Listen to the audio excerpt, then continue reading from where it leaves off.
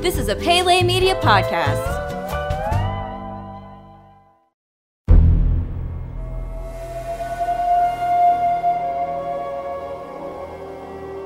Welcome back to Jurassic Park Minute. Jurassic Park Minute is the fan podcast that chronicles and overanalyzes the classic 1993 film Jurassic Park minute by minute. I'm Kyle. I'm Brady. And today we are going to bring you minute number 71. Brady, how are you doing today? I'm doing good. How about you? I'm doing pretty good too, even though I forgot the recording sequence of how we do these things. But Yeah. it's okay. That's a industry trade secret on the inside. But whenever you say the industry secret about how we record these things, you are correct. You do not do those minute breakdowns here in the studio. You actually go out and sit in the middle of a jungle and do those. And I do. Yeah. Audio is real.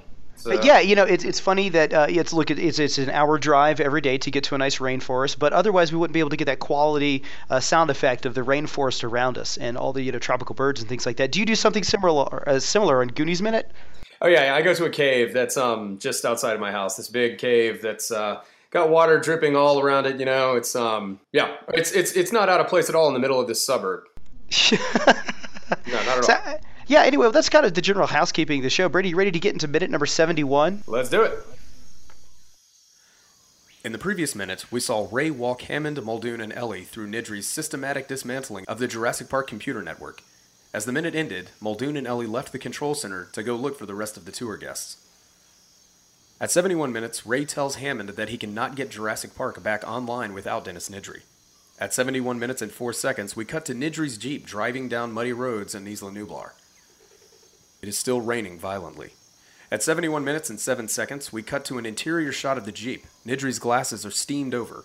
He says to himself that he should have been there by now. Nidri looks to the side and then spins out of control. His car crashes through a fence and down a hill. At 71 minutes and 20 seconds, we see that Nidri's Jeep is now stuck and his tires are spinning in the mud. Nidri curses and gets out of the Jeep. At 71 minutes and 29 seconds, we see that Nidri's Jeep became stuck on the top of a small waterfall. Nidri comments that he can see the road, and the camera pans over quickly to show a sign for the east dock at the bottom of the waterfall. Nidri grabs a hook from the Jeep's winch and begins to unspool the cable. At 71 minutes and 46 seconds, Nidri turns around to go down the waterfall, and he slips, sliding down to the road below. At 71 minutes and 53 seconds, Nidri attempts to get up and look for his glasses. Nidri comments that he can now afford more glasses. And thus ends minute 71 of Jurassic Park. Brady, so there's something funny in this minute that is kind of resembles something that happens in Goonies. When Nidri falls down the waterfall, it's pretty clear that there's a slide made in the waterfall for him, much like the water slides that are there at the end of Jurassic Park, at the end of Goonies. Excuse me, did it again when they finally discover One-Eyed Willie's ship. So, it's a funny little thing that you notice when you're watching this in minute-by-minute format. But I want to bring attention to a line that Ray says here at the beginning of the minute, and that's when he tells John Hammond that he can't get Jurassic Park online without Dennis Nidri's help. And then, of course, we cut to Nidri's fate. It's a little, I don't want to say a little bleak of a line, but it's definitely kind of like Ray letting Hammond know what the stakes actually are here, that they have no hope of getting things going again without Dennis Nidri.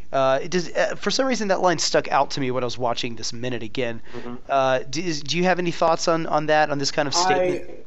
At first I thought it's one of those, spelling it out for the idiot type moments. Like, look, we can't get Jurassic Park back in line without Dennis Nidri, period. Like, we need the audience to understand that that's what we're saying through all this jargon.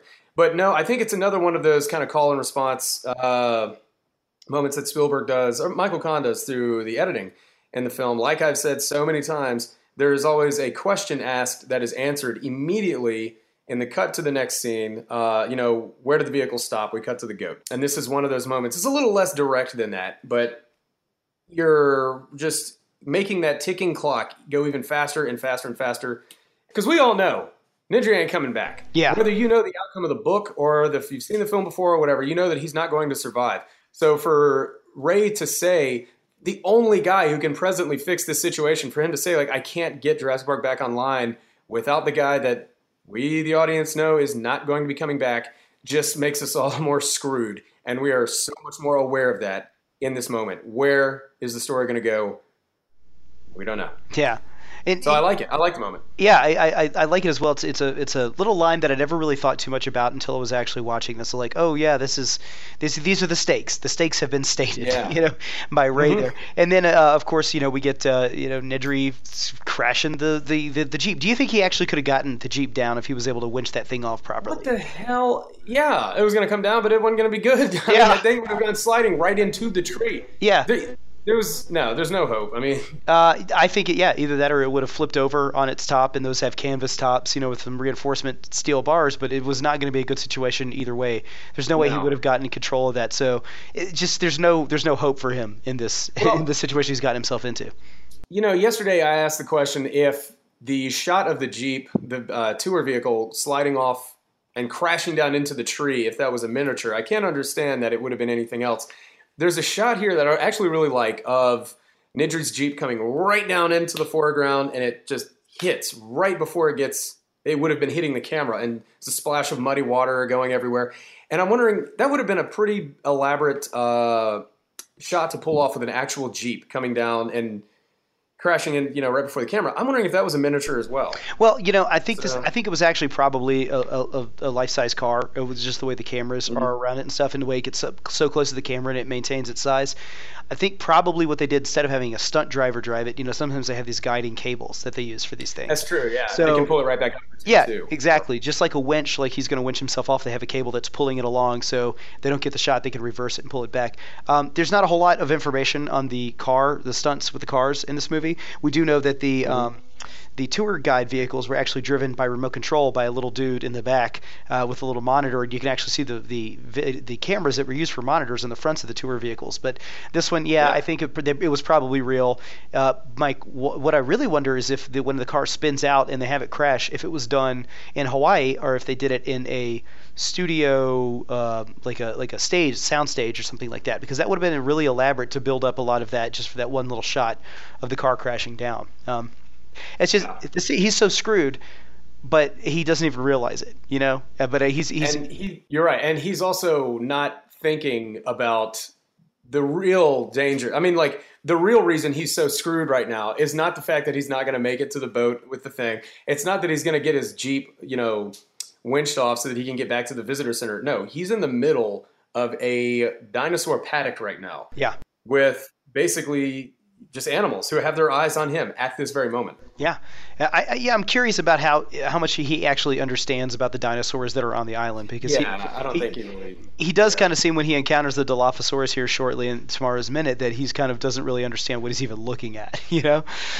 But yeah, I've got two notes here. One is that whenever he says "there's the road" and he looks down, is the road it's kind of hard to figure out. Is the road going through a cave? It looks like it's going through a cave. Yeah, that's what I always took it as. It's probably on this island. I guess they have, I don't know if it's a natural cave or what, or they had to like burrow through there. But that's what he's looking at as a cave. Okay.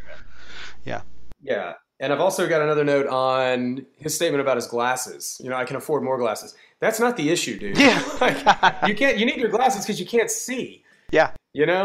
So I don't know. That line has always stuck out to me as just kind of stupid, but hey, that's how this guy thinks. That's Dennis Nedry for you. Always thinking about profit and not about the reality of the situation. So, exactly. Yeah, that's pretty much all I've got for this minute. I like it. It's it's really just to set up the Dilophosaurus thing that happens here in a second. But Wayne Knight does some pretty good self-acting, talking to himself. Being like, "Oh, there's the road. I can get down to that road. Winch the thing off. I can get more glasses." It has this minute asks a lot of him, including the physicality of like going down the waterfall. So I doubt that even though that water slide was kind of looks like maybe it was fun to slide down, I imagine this was probably kind of a hard scene to actually shoot. So, which again, all the more to his credit as probably being the best performance in the movie. Hats off to Wayne Knight. There you go. All right. That's all I've got. That's all I've got as well, folks. Please remember, this Thursday and Friday, we are going to have Kai, Jens, and Haviv on, 3 paleontologists who were gracious enough to give us their time. It's going to be a great episode. Actually, it's going to be great episodes. You want to make sure you're going to tune in for both of those. So, all right, Brady, you ready to get out of here?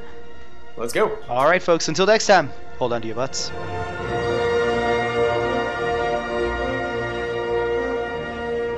Jurassic Park Minute is a fan-supported podcast. If you like the podcast, then leave us a review on iTunes.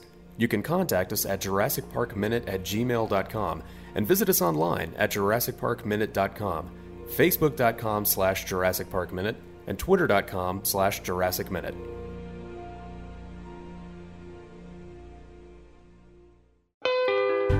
You've been listening to a Pele Media podcast. For premium content and exclusive podcasts, visit us at patreon.com/Pele Media.